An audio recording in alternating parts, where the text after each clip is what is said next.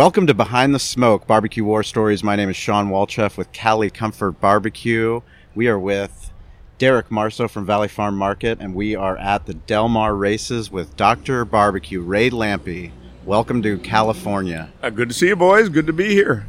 It's a little warm. I'm kind of fussing about that. I come out here expecting perfect weather. It's not exactly perfect. I'm telling you, I'm trying to get a refund on my mortgage. It's I think that's a reasonable request. It's this last month. I think we talked about it last week. It's been so damn hot out here. I've been sweating so much. I got sweat on my under boob and just it's going nuts out here. But we're so appreciative to have you out here and taking the time to shoot this shit with us. And you don't get out here very often, so thanks for taking the time. I'm always willing to. I love coming to California. It's just whatever fits in my schedule. I'm so lucky. I travel a lot, but it's so erratic in a good way. Wherever there is I need to go, that's where I go this week, and it's fun because I like going different places. I like going to Fargo as much as I like coming to San Diego. It's just different, and it's just fun there. You got to go with an open mind that Fargo is going to be cool, and it is. You don't go in the winter. You want to be smart about that. I'm a firm believer. Fun is what you make it. Yeah, so when I went out to Kansas, I left San Diego to go to Kansas, and everyone's like, I can't believe you can go to Kansas and go to college. And I'm like, look, if I can't have fun in Kansas, I can't have fun anywhere.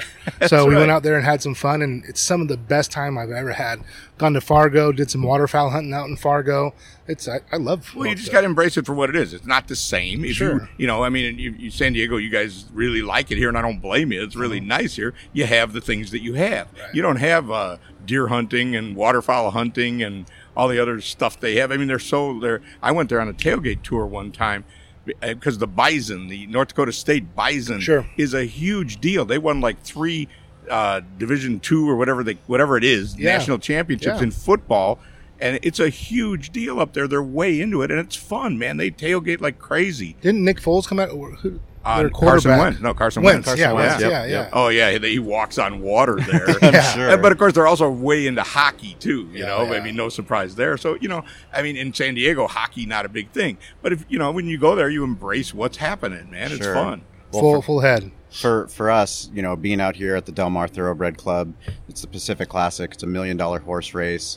It's a lot of moving parts for us to put on a Kansas City Barbecue Society contest. And, for us, we wouldn't be able to do it without U.S. Foods, without Big Green Egg, who stepped up, Santa Monica Seafood. There's so many moving parts to put these contests on. And for us, we're just honored that Big Green Egg cares enough to send you out while you're opening your first restaurant. Well, yeah, in fairness to everybody, as much as I like you guys, Big Green Egg is why I'm here. I've been the company's spokes chef for 15 years. Wow. That's unheard of. I was just talking to Arlie before, and I invented the job, everybody gets hired by a grill company should send me a cut because I kind of talked them into it the first time. But luckily it's been a great fit, and I've been doing it forever. And so I work for corporate, and out here you've got the Sierra Select is the distributor for California. So if they call the corporate and say, hey, we'd like Ray to come out, I'm available to them. And it's just hard it's really more about a scheduling thing. I'm happy to come, of course, but again, I like to go wherever it may be. I'm going to Iowa. I went to Hartville, Ohio one time, which is the middle of nowhere, man, but it was fun. So I'm happy to come. Granted, San Diego is a nice attraction. Sure. My only problem is I got a big project going at home and I can't stay. I was like, okay, San Diego, I'll just hang the whole week, and I can't. Well, we, having run Cali Comfort for 10 years and Derek, running his family butcher shop, we appreciate the fact of you being as busy as you are, taking the time to come out here. And exactly what you said, without, Jim Becker from Sierra Select and Hot Sauces and More, who's our local distributor, Brian Bushfield. Dealer. That would be a dealer. The distributor is the guy that sells the eggs to him on our behalf. Yeah, it's a whole... Correct. I know, but it's important. But it is real. It is important because that's how events grow. To do an egg fest, Brian's done 2 egg fests. This year was his second Egg Fest. Derek and I, we helped out with that. And, for us, it's so important to learn about the other side of barbecue business, the grill side. The real business absolutely, of it, right? The real business about it. That was the transition for me because so many of us got involved. I got involved just like everybody else as a competition guy. I showed up early. It's funny, I was in Chicago. Problem is, my first rib cook-off was 1982. When are you guys even born then? I was born in 83. I was born in 82. There you go. So, I mean, but my story's the same. It just became an obsessed hobby, which is how most of us got involved along the way. It just was before everybody else. But along the way, somehow my existing family business was trucking in Chicago, and it was just over. You know, all these little factories that were little by little going to China and going wherever, automation, whatever, you name it. I mean, it's not, you know, I don't have a chip on my shoulder about it. I'm the kind of guy that said, well, this is not going very well. I need to find something new to do. And barbecue was my hobby. And I thought, well, okay, but I was the obvious thing to do. And a couple of my friends did it back then and do it now was to open a restaurant. You know, oh my gosh, you know how to cook so good. You should open a restaurant. I was like, well, I don't know, man. It's a real challenge. I'm not a restaurant guy. Plus, I was rolling out of one business, and I had a pile of money. I was 43, though. I couldn't live forever on it. Sure. I knew if I opened a restaurant and it didn't work, then I was going to be in the same boat with no money. You got to get. And so I had to try to figure out how to come up with a plan that was going to make it a little more flexible. So I bought a big trailer and moved to Florida. I was like the original food truck guy in 2000, but that didn't work either. But at least I hadn't spent all my money, and I had the trailer at minimal least. risk. Yeah, well, yeah. I mean, I always had this entrepreneur mentality. I've been self-employed since I was 18, and I always had this attitude that I was reinventing or I was creating a new business. I wasn't sure what the end game was, what that business was going to look like. When I moved down there, my intention was I was going to sell barbecue in this trailer in the parking lot for 7-8 months of the year and then travel for 4 and go to cook-offs and stuff. It sounded like a great plan, except doesn't really work. Snowbirds don't stay that long. Right. I didn't know that. I guess I should have looked into that, but I didn't know. I just thought they'd stay as long as I wanted them to. And they also don't like big sandwiches. That was a whole nother thing. But I learned too, like in the food truck business, it's a little different out here because they take a different approach to it depending where you are. In Florida, if it was raining, here comes the train, or what do we call it, the coaster? The coaster. Yeah. Wave at It them. is. What's up, coaster? Surf line. That's not a very loud one. That's not too bad. That's it's actually a beautiful ride up the Pacific Coast. Well, actually, when I was in the trucking business in Chicago, I delivered parts for trains. That's what I did. If you ever look at a map of a railroad, it all comes through. Kansas City and Chicago are the hubs of the whole country. And so they all had repair facilities in Chicago. So I worked for a company, a subcontractor to a company that made train parts, all gaskets and hinges and all kinds of little stuff. It was a smart business this guy made, and so I just ran around. I was like the Napa auto parts guy for trains. Nice. Yeah, it was great, except it just went away. It wasn't there anymore. But anyway, the food truck thing, well, I think this is probably anywhere. If it rains, you ain't selling nothing today. Because why would I come to the to the food truck? I can go to a restaurant. If it's cold, you're out of luck. If it's hot, you're out of luck. If it's you name it. If it's Thanksgiving week, forget it. If it's Sunday in the South, everybody goes to church and goes out to the restaurant. I couldn't sell a thing on Sunday, which surprised me. I thought that'd be okay. So anyway, I learned. I took a beating, and then but then some weeks would be good, but it was not a viable business. So did you ever have any staff? Yeah, I would have one girl work for me. Yeah. Depending on what I was doing. Because we would try and do a little catering, and we tried. I was doing everything I could, and it was okay. I mean, I was scratching out a living, but I pretty much was eating a lot of leftover barbecue for dinner. Well, it was in this position. I wasn't broke yet, but I knew the pile was going down, so I could eat those leftover ribs. Because ribs is always a sore spot because we know everybody in the barbecue business because they're expensive. You got those leftover, it hurts. So when I'd have to eat the ribs or the leftover pork every day, or I could go out and spend $20 for dinner, and then I was going to not have that $20 out of my pile. It was serious entrepreneur scratching it out stuff. It was a lot of fun. I mean, I don't regret it at all. It's what I do. I'm getting kind of old for that. I always joke I've been self-employed for 40 some years. You have good decades and bad decades, but when you get 60, you can't have a bad decade. You got no more time for them. But I think that's important for our listeners to hear, because we talked about it on our last podcast, but everyone wants this instant fame. Everyone wants this, look at me, I'm famous, I cook the best barbecue, and they don't indulge themselves in the process. Right. The process is what's fun about it. When you look back, even with me in sports, the best times I had playing football, I played professional football, I did everything. The best times I had was when I was learning. I was going through those hell weeks. I was doing those things in high school. That's the process, and that's what you have to live in that moment and trust that process. And don't worry. I mean, look, of course, we all want to get there. We all want to be the best, right? But trust that process and grind every day. Try to make yourself better every day. Tomorrow is going to be a better day than today, and just keep going. Yeah, you earn it. It's a different world now, that's for sure. But yeah, I'm like that too. I always, and you got to make it up as you go along too. Sure. Right now it looks great. I mean, the story is now I kicked my boss in the nuts and told him I was going to Florida. So barbecue, and that's not really how it was. Right. I didn't know what to do. I closed my grandfather's business that started in 1936. Wow. And I closed it in 2000, and it was the right move. That's a tough decision. But yeah, that's a tough decision. Luckily I had the nads to do it, because otherwise I would have bled out. Well, I mean, I had a nice life. I had a house in the suburbs. I had a cottage by the lake in Wisconsin. That's what you do if you live in Chicago. And I had a nice car, and I was living a nice life. And that wasn't going to be happening anymore. They realized it, and they were just going to start chopping. And the company that I contracted to had been bought out. And it was just, Did you have any family pressure to keep it open? No, luckily I did not. I don't have much family. All I had was my sister. She had nothing to do with it, didn't care. I took my word for what was happening. But luckily I didn't have that. And I didn't have a family to support either. I could move to Florida and try this crazy adventure. If I'd had a wife and kids, I don't know what I'd have done. I could have kept it alive somehow, but my income, first thing to do is sell the summer home, because that wasn't going to be happening. And I like to think, I think I would have bled out. Yeah. I'd have stayed, and all of a sudden I'd have been way in debt, and I'd have been out of luck, and I wouldn't have had the pile of money to move on to the next adventure. But again, it all looks really smart now. Right. I think everybody told you were crazy when you did it. Oh my God, yes! I grew up in a neighborhood. All my friends were my friends from my whole life, and we all went to work for your father's business or a local business, and you didn't venture very far off of that. Sure. So 43 years old. Oh, by the way, guys, I'm moving to Florida, and I'm going to sell barbecue in the parking lot. That was not. They thought I was in nuts. They really did. They were like, this guy's off his rocker. I don't know what he's thinking.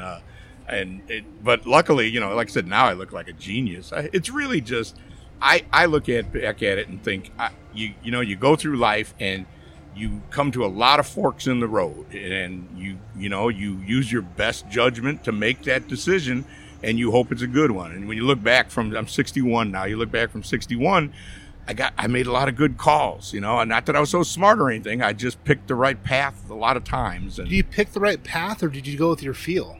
Was it a definitely. Because I think a lot of people second guess themselves, and it's okay. I think a lot of my best decisions I've ever done is I just felt that decision was right, and I had to go with what I was feeling. Yeah, well, hopefully you're making that from a position of strength where you have learned. It's your life experiences. The things I get to do now, or the things I do now in business, I couldn't have done 20 years ago, 30 years ago, because I didn't have that life experience. I thought I could, but I didn't, so just life in general. I've seen a lot of things. There ain't much I haven't seen at this point. Sure. So when something comes in front of me, I'm familiar with this situation. And like I told you guys, I got caught up with a bullshitter on the radio. It's okay to swear, right? Oh, yeah. Yeah. It's behind the smoke. You swear as much as you need. Doing this radio show in Tampa, I got sucked into it because we were going to make a bunch of money doing it.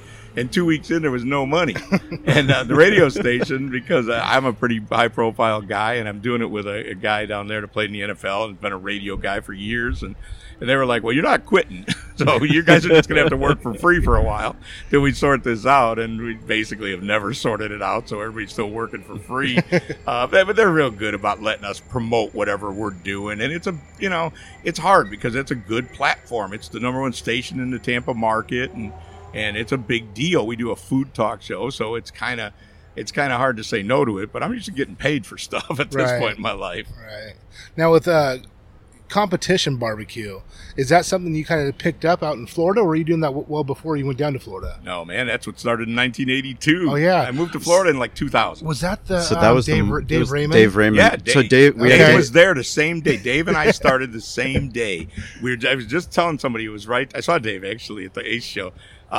It was at this park in Grant Park in Chicago. There's like these ball fields, and there's this sunken one. For whatever reason, it's kind of sunk down. And that's where they had the original Mike Royko Rib Fest. Mike Royko was the columnist in Chicago in the paper, and I was there, and Dave was there as well. And a guy named Charlie Robinson that still has a big successful barbecue business in Chicago, actually won that day. And Dave and his brother Larry, I don't think they won that first year. I think the second year they came in second. They never won. They came in like second. I never won anything, but I had a good time and got hooked on it, honestly.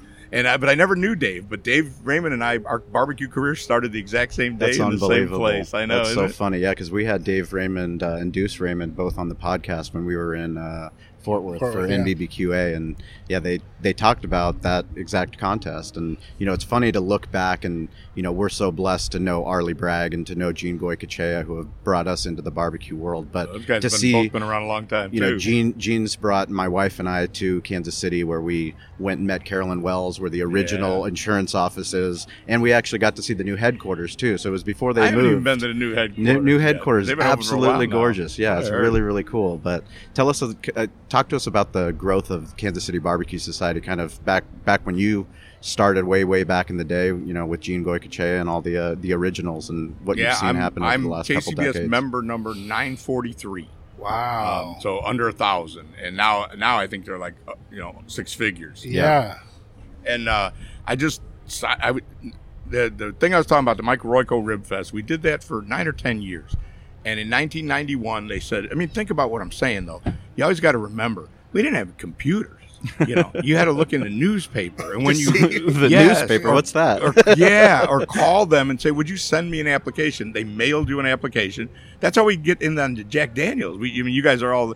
The Jack Daniels barbecue cook-off is such a big deal now. Back then, they would mail you a letter, and you would hope it would show up. And as soon as you got it, you had to send it right back in, because that's how they did it. Right. It was very different then. But so they decided to quit having that, and I didn't know what to do. And in the Chicago paper, I saw a little blurb that a guy was having the first ever Kansas City Barbecue Society contest in West Chicago, which is this close suburb. And I was like, well, okay, I'll sign up for that. I didn't know what it was about, really. And again, there's no internet. You could call Carolyn. And that's probably what I did. And she probably answered, too. Yeah, exactly. And so we talked to, and Gary was there. Gary, her husband, was a good friend of mine. That's going back pretty far. And so I went to that thing, and I didn't know that I didn't know you were supposed to cook everything. So back then, it was a sanctioned KCBS contest. The category was poultry. I cooked a turkey. Turkey? Yes. And I came in third. Cooked some pheasant. You could have. It would have been legal. I cooked a turkey, and I didn't know what else. I didn't know I was supposed to cook all this other stuff. Right. And I cooked a turkey, and I came in third place. So that was it? Turkey? Yeah, that's all I did. I went there. I had one of them. Kingsford was branding those oval grills. It was kind of like a Weber kettle, but it's oval. Okay. They used to use them up in Seattle a lot. Bob Lyon was involved with them guys somehow. But anyway...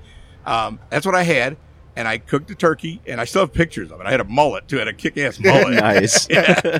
And I was wearing a wife-beater shirt, and I got a third-place trophy. And it was like, wow, that was game-changing for me. Because at that point, it was a hobby. We'd go out there, we'd drink a bunch of beer, and it was fun. All of a sudden, I had a trophy. I was like, wait a minute. This is now getting serious now. And I've been a KCBS member ever since. How many competitors in that? Probably around 20. So it wasn't fairly decent. Yeah, back then, you think about that rule. The rule is 50 teams to be a qualifier for the postseason stuff. Back when they first made that rule, that was a pretty big accomplishment. Sure. There wasn't only a half dozen contests around the country that had 50 people. It was different. So anyway, the category, I cooked a turkey. The other category was pork. And it was sort of up to the organizer to do what they wanted. And Jim Burns was the guy that organized that contest. He had a restaurant there. And he liked to cook bone-in pork loins. So he didn't have to cook a whole one. But you had to cook, a bone-in pork loin. That was the thing. Like a roast or a chop? Well, he would cook the whole... No, he couldn't cut it in chops. I tried to do that once. They told me but it was just Jim's call. KCBS didn't really have rules like that. The scoring was all done on paper, and what they did back then, now they have all these factors, so that taste is a lot more than appearance. Appearance is the lowest, texture is the middle, and then taste is the most. And there are these complicated factors to give us some points, and that way it'd be a tiebreaker. Back then, they simply doubled the taste points, so it was still the same deal, and it all comes out the same because you actually would write down 27 points, right? 9 per category. Sure. 9 for taste, 9 for appearance, 9 for texture, and you get a 36. So one gets double. That's where that comes from. So when they decided to institute the factors, they said, well, we still want to end up at 36. So if you add all them factors up, it's the same as doubling just the taste points. Okay. I mean, it just, I go back so far to stuff. It was just new. It really wasn't, they were making it up as we were going along. Like I said, Gary Wells, in Gary's insurance office. Later on, KCBS bought the building, but in the beginning, it was Gary's insurance office, and he let Carolyn have a room to run the KCBS out of. Yeah, it's unbelievable. The deal goes that the original plan was done in a bar somewhere, which is very believable. Oh, that's totally believable. Oh yeah, it's So yeah, I go way back to the beginning of that stuff. I always say I'm one of the original guys. I'm really not. There was 900 people before me, but boy, I wonder how many of them are left. Yeah, I can't imagine a lot of them are even still involved. I haven't heard anybody with being that low of a number. You know where you see them go in the judging tent at the Jack? Oh, I'm yeah? a piker, man. There's Carolyn, I think, is number 1. Yeah. And if Ed Royth is around, he's like number 3. Jim Tabb, I think, is number 10. I mean, there's a bunch of them. They're getting kind of old, though, man. Sure. Yeah, I actually heard you on Kevin's barbecue joint. He actually was supposed to come down this weekend, but he had to go to the hospital. Hope he's going to be all right, hopefully he makes it down. But I heard you say that your number was number 900, and I was like, Gene, what's your number? And he said he checked, it's 1,200. So, is it? I thought Gene might be, because Gene was coming around right about the same time I was. Yeah. And Gene was also in the trucking business as well. So, yeah, that's right. Yeah. Well, California, Illinois, I mean, for years we had one contest in Illinois. The contests were all in Kansas City and Missouri. Was it Southern Illinois? No, the West Chicago? Yeah, it was in West Chicago, and then it moved to Shannon, where Mike Lake, who later was KCBS president, Mike was out in Shannon, Illinois, which is the middle of nowhere. I mean, literally, you drive to a town, and then you drive another 20 miles to this little town, and that's where we would have it. So that one moved on. He had it for a long time. He carried it on, but then little by little, then there was finally one down in Carbondale in Southern 17th Illinois. Street. I don't know if Mike was involved. I don't know who did it. No, actually, he wasn't, and then I think they took it over. I think you're right. Well, they have a contest there now, but I don't know that it's related. I mean, it's a lot of, you go way back, man, a lot of stuff has come and gone, because where a city, there might have been a contest that went away, and now they're everywhere. I mean, there's 400 or 500 KCBS contests. Back then. It was so different. There just wasn't that many. And it's worldwide. Oh, yeah. It's not just the United States anymore. People are having them all over the place. And, we get listeners from all over the world, like in Norway and different places. And Australia, Canada. They talk about it all the time, how barbecue is just growing. Yeah, and it's it's growing, but it's something our ancestors did. I mean, correct. It's fire and wood and cooking. I mean, it's pretty cool, Well, they all have, every culture has wood and fire and meat. But what they don't have is American barbecue, and then whatever this bastard child that competition barbecue became. That's a whole nother conversation. Sure. But they've adopted it, and I spend a lot of time. Well, not a lot of time. I go to England every year for barbecue contests, and I helped them run this one. It was very different though, because I was not a believer of KCBS in Europe, and I'm still not. Frankly, I still think. They just cook different. They eat different. They don't like sweet, gooey stuff like that. Right. And that's what the guys all cook. They all started importing Blues Hog. I did the first ever competition cooking class in England. And we, it was a great story. We had Creekstone Farms, who are a great brisket company. Yeah. So I was working with them at the time. I've been lucky enough to work with a lot of these people over the years. Are they still in Kansas? Yeah. In some capacity or another. So I said, well, listen, they can't get any briskets. The briskets were like this. It looked like a flat fish. It was just this big skinny thing, and they would roll them up. And I was like, this is ridiculous. I said, were they off Charolais? What cattle are they using? I don't know. I bet you they're Charolais. It's definitely a different cattle. Yeah. I mean, they're not what we're using. Right. And so I told her, I said, Christine over there, I said, listen, there's a big market there because these guys are getting into it and they want big Western briskets. And so she said, okay, well, I'll ship 30 of them over there for you. They came from like their Monaco or something. Oh, wow. Because that's where the distributor was. Out of Monaco. And they come to this little town in England where I'm going to do this thing. It's a Masonic lodge, like a 400-year-old Masonic lodge. I'm doing this cooking class. And they're in the fridge, and we're all good. And I go to get them, and the guys in Monaco screwed up and shipped us eye of round instead of brisket. Oh, I know. Oh, so we had wow. this big fridge full of eye of round No way. that were useless to us. So then we had to go find briskets everywhere we could, and we had these big flat fish looking briskets. If you guys don't know what eye round is, it comes off the bottom round. It's a little piece that actually looks like a tenderloin, but it's a weight-bearing muscle, and it's very, very tough. And to break it down takes a really, really long time. There's not a lot of fat in it, so it gets really dry. There's not a lot of use for eye round besides Braising and beef jerky. I mean, you can do yeah. some beef jerky with it, and it turns out good. But eye round is kind of a rough piece of meat to use. Yes, Wow. and it's nothing like a brisket. I mean, it Oh, just no, had God, no. no relation to accomplish anything. So, But but I did bring Blues Hog, and I think I smuggled in like Imperial margarine and all those things, and showed a bunch of them guys. There's some pictures of me like with that stuff, and I mean, they thought we were insane because Brits are like, this is what bothers me. The barbecue world, we want to be foodies. We want to proclaim that we are superior with our attitude towards food, and yet we put plastic margarine on our brisket just because I can win a trophy with it. Yeah. I saw Danielle. She'll be mad at me, but I just saw Danielle tweeting about that she used organic agave and some kind of fancy butter and sriracha and peach nectar.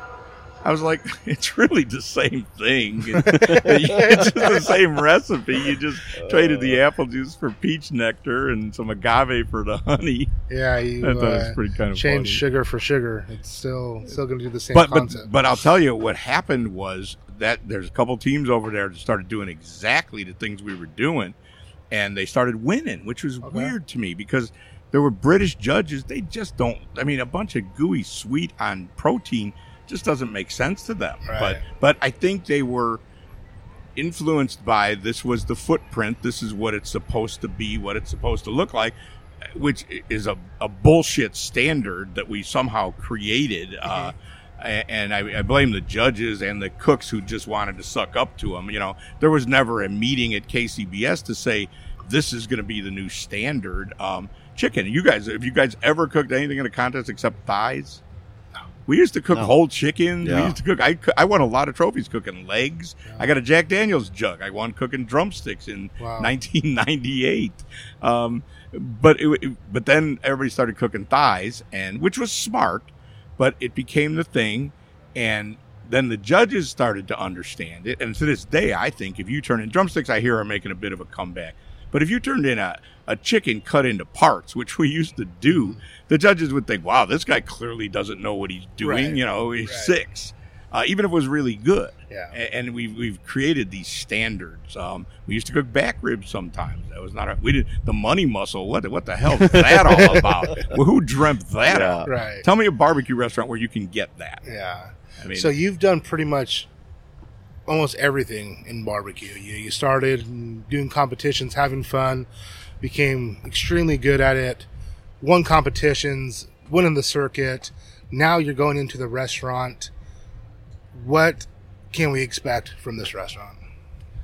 Yeah, it's really a lot of thought has gone into it. I was approached by a couple, Roger and Suzanne Perry, who have a couple nice restaurants in Tampa, funky gastro-pubby kind of restaurants, and the other one's a New Orleans themed restaurant, and they do it.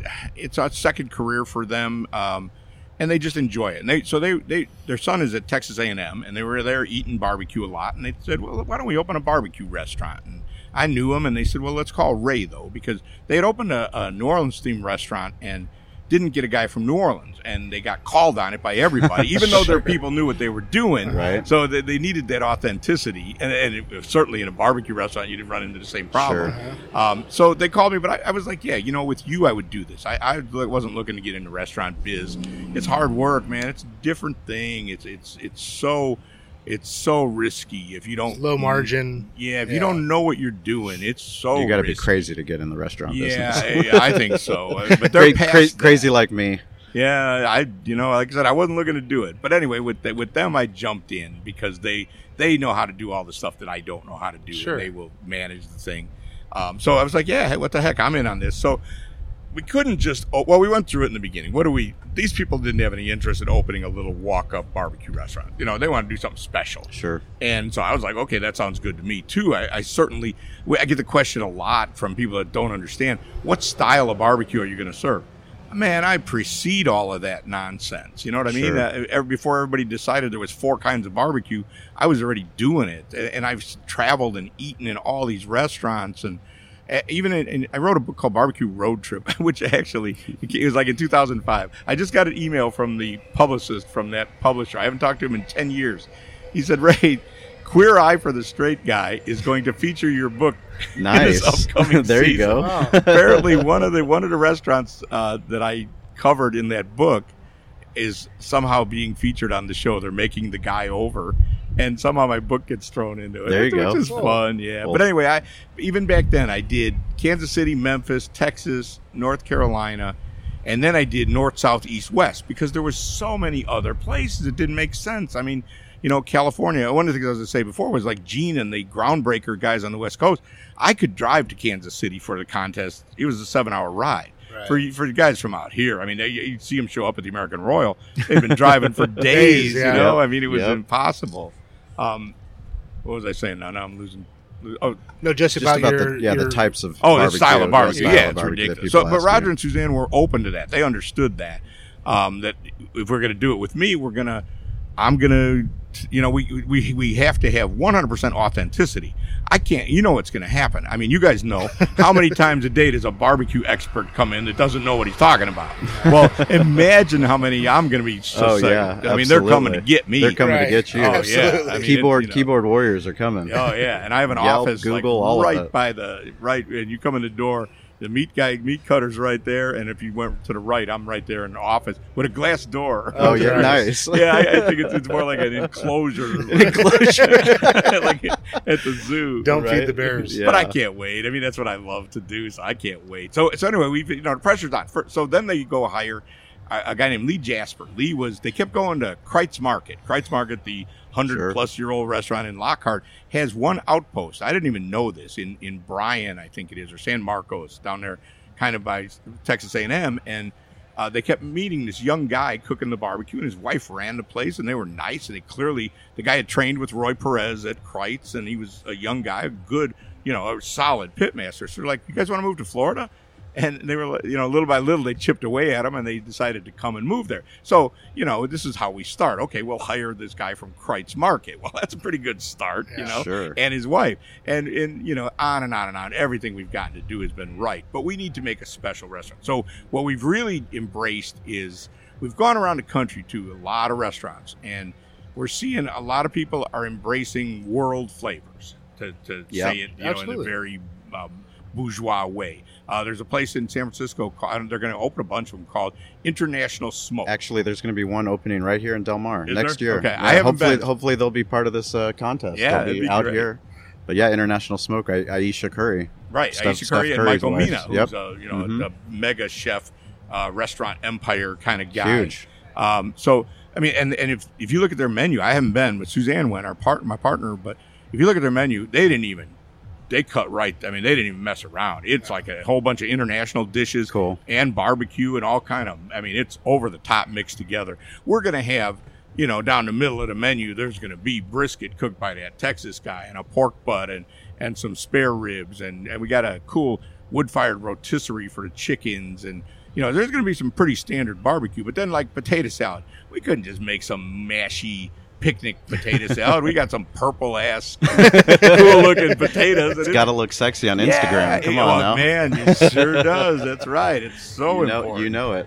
But I understand that. I'm totally all in on that. But it's also got to taste good and have some, we can't just, I used to work, so I worked for Justin Timberlake's restaurant in Manhattan. And Justin's from Memphis and a legit, it was a legit situation.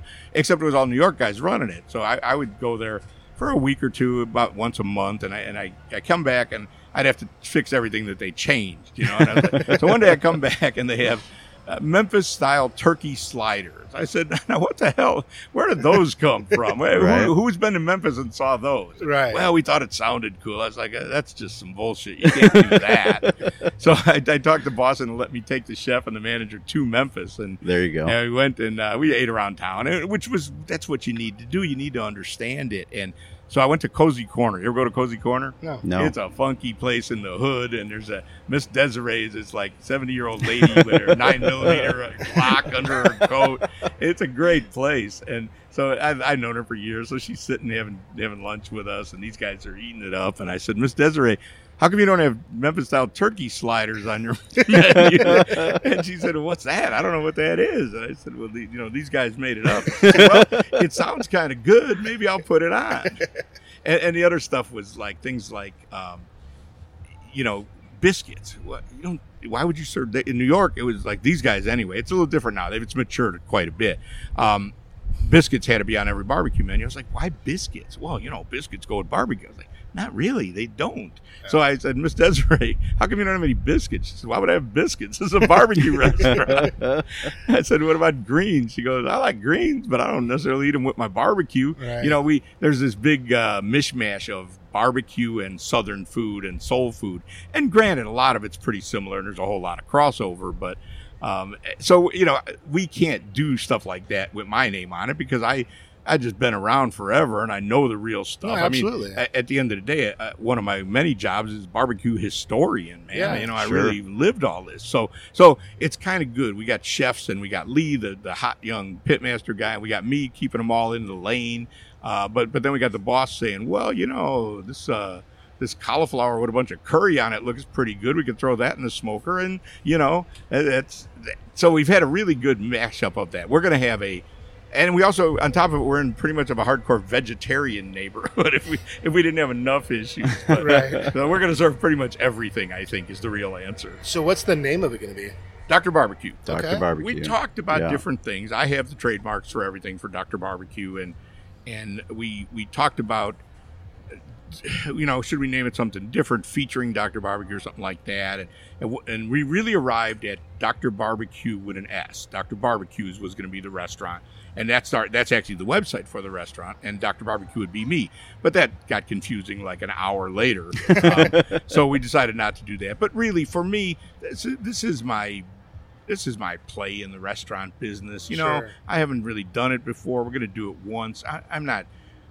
If God forbid something doesn't work out that well, I'm not going to open another restaurant. I'm sure not going to call it Dr. Barbecue. Right. Right. So it's the perfect storm for me at this point in my life. If I was young, I might feel differently. Maybe I would have a different thing I would want to do later. For me, this is the one, and I'm all in on it. So it's kind of perfect. When did you become Dr. Barbecue? In 1993, I think it was. I was really getting into it. So I started going to these KCBS contests, and I was driving to Kansas City on a regular basis, and there was one in Iowa. And so I bought a van, an Astro van, to haul my stuff around. And back then, Illinois just started allowing vanity license plates. We always knew California people had them forever. We could get 3 letters, and then finally they opened it up. So I was like, okay, I got to get a cool license plate for my van. But you got to remember, back then I sent in a postcard with 3 choices on there because you didn't have a computer. So I sent in a postcard with my 3 choices, and I'm not even really sure if Dr. Barbecue was my first choice. I think it was like Barbecue Guy, Mr. Barbecue, whatever. I don't even know. I really don't remember. And they sent the Dr. Barbecue license plate, and I stuck it on my van. And that really is That was it. That's the start of it. Yeah. Well, you became a brand, and you were promoting yourself before anyone else was doing it. Well, yeah. Along the way, I figured out that This actually works. That ended up being a good movie, Sure. a good move. But you know what? I think a good part of it, I hope part of my success is the authenticity.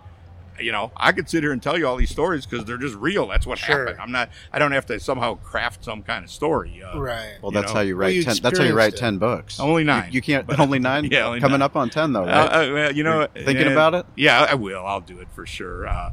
It's just a different business. That business has come a long way. You hang around long enough, this stuff changes, man. It's not the same, and you're an old guy. You gotta figure out how to stay in the new wave of things. It's tricky sometimes. I mean, KCBS, you talk about the way it's changed so much. It's I've seen some a long road of change of it. That's for sure.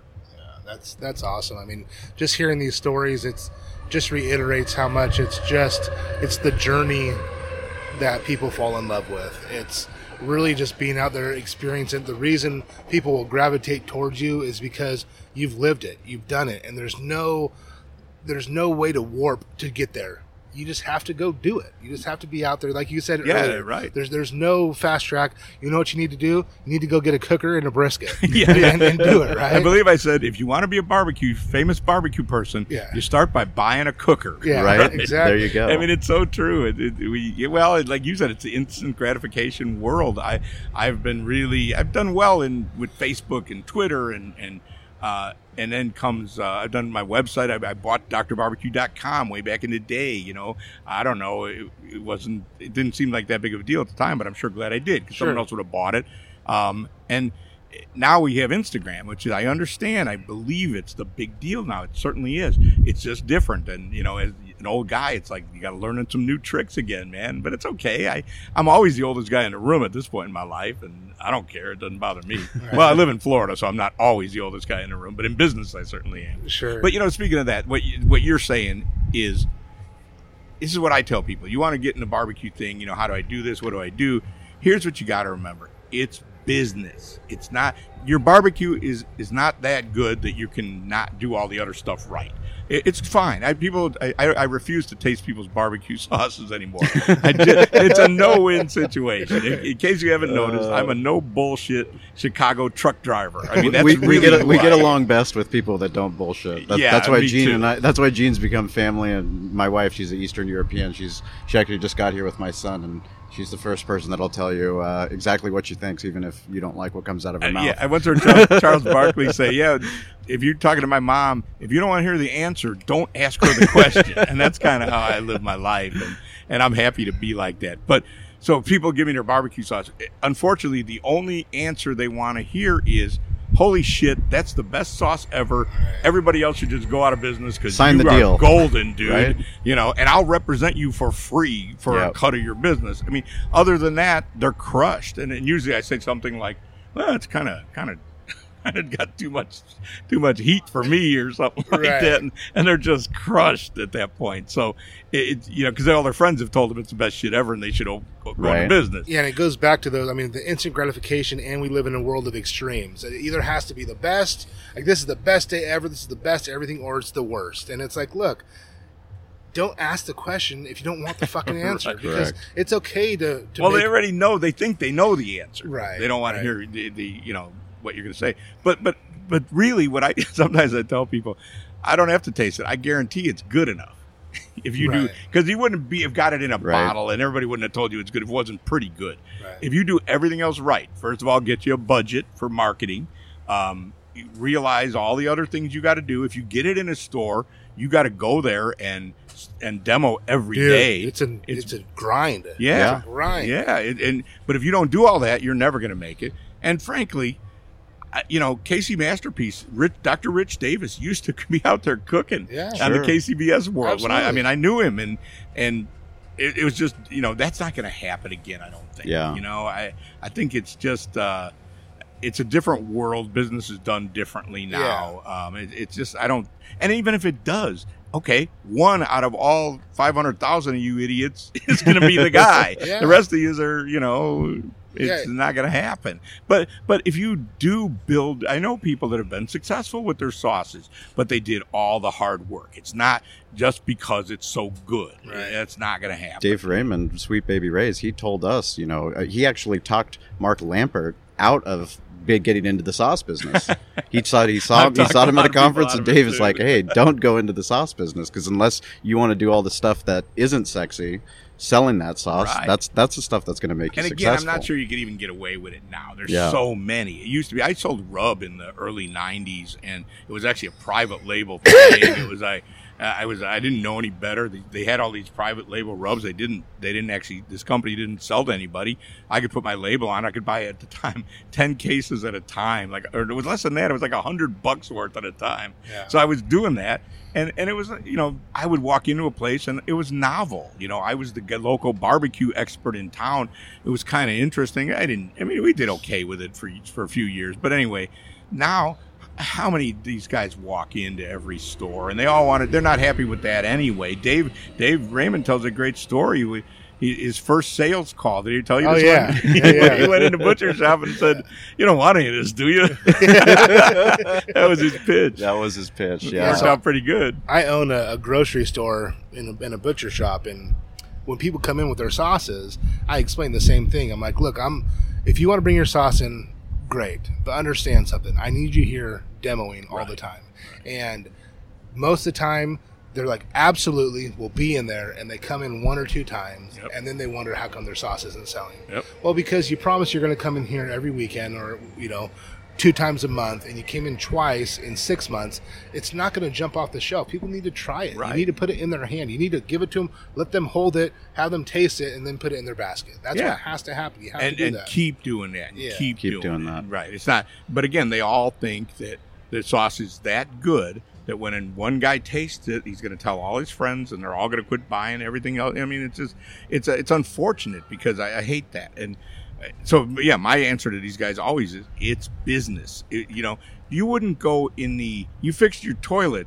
You're not going to say, shit, I better get in the plumbing business, But because you cooked a good slab of ribs, you figure you better go into barbecue business. It's just not how.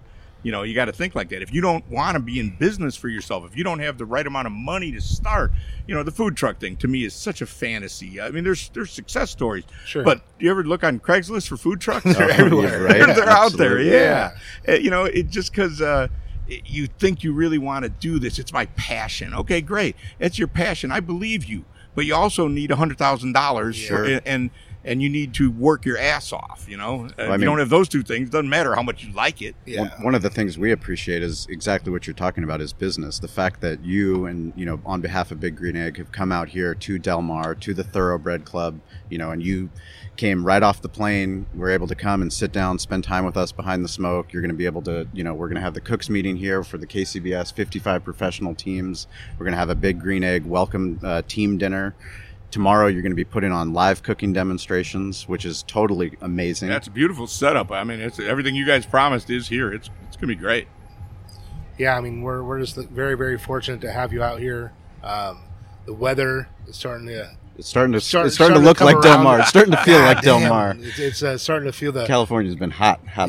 It's been now, too is that hot. smog or those clouds? No, that's actually a marine later. Okay. Should be burning off and.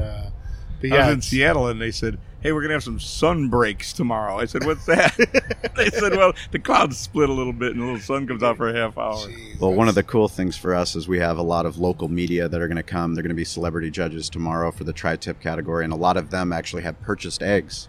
So nice. they're getting into the Big Green Egg media movement, we call it, and all of them are going to come out. I'm sure they're going to love to talk to you. Scott Kaplan from Mighty 1090, I know he's going to do a Q&A with you in the afternoon. And, for Derek and I, we're just so lucky that all these teams are out here. We have teams that drove from Arizona. We have teams that drove from Northern California, local teams that are grateful that we're right in their backyard. And people from Virginia. Really? We just found that out right now. Absolutely, yeah. Doing our walk. Surely they didn't drive. Two of them. He flew 2 of his buddies out from West Virginia. Yeah, that's unbelievable. Cool. But yeah, stuff like this doesn't happen without great people, and like what we talked about before we started this podcast, Derek and I, we couldn't do any of this if we didn't have our team. We've got Brian and Corey here helping us record the podcast. We have Abby in the trailer, JC, Derek Walls, Bill, Arlie Bragg, the McIntoshes, the Alvarezes, Gene Goycochea. He's out. I mean, Gene's out buying pizza dough for the dinner tonight. I was wondering where he was. Well, that's like, good. Gene, where'd you go? He's out shopping more. He's out there doing more work. So, for us, we're grateful that you took the time to spend time with us behind the smoke. How can people? How can they find you? Obviously, DrBarbecue.com. Yeah, DrBarbecue.com. I mean, you got to give it back, too, though. I once heard a radio DJ in Chicago interviewing Sammy Davis Jr., and Sammy said, we're in the same business, man. I just been around a lot longer than you. And that's how I feel about it. Yeah, I mean, I'm not hard to find. On Instagram, I'm real Dr. Barbecue. So if you know the guy with Dr. Barbecue, tell him to call me. I'd really like to have that, but it's not that big of a deal. I'm not hard to find. That's an announcement right there. But yeah, we'll see if he turns up. Thank you so much for taking the time. And if you're in Southern California and you guys are watching this on Facebook, buy tickets, come out tomorrow. All you can eat event. It's going to be an epic day. We're going to have a blast. There's a big beer fest. I'll have a beer with you. Absolutely. There we go. I'm not sure I can have a beer with all of you, but I'll try. Hey guys, this is Sean and Derek, and we just really want to thank you for listening to the podcast. It means the world to us. We'd like you to go check out BehindTheSmokeMedia.com. That's our website where we have barbecue resources for you to help build your barbecue business. We also have events listed, so anything that's happening in the West Coast barbecue movement, anything that's going on, we want you to go check that out so you can learn more and get involved. We also have show notes from all the episodes, so anything we talked about in the episodes, you can find detailed show notes there. Plus, you can just get in touch with us. It's important that we're here as a resource for you, so please reach out. Let us know how Derek and I can help you with your barbecue journey. Get involved, stay curious, and follow us on social at Barbecue War Stories. We'll talk to you soon.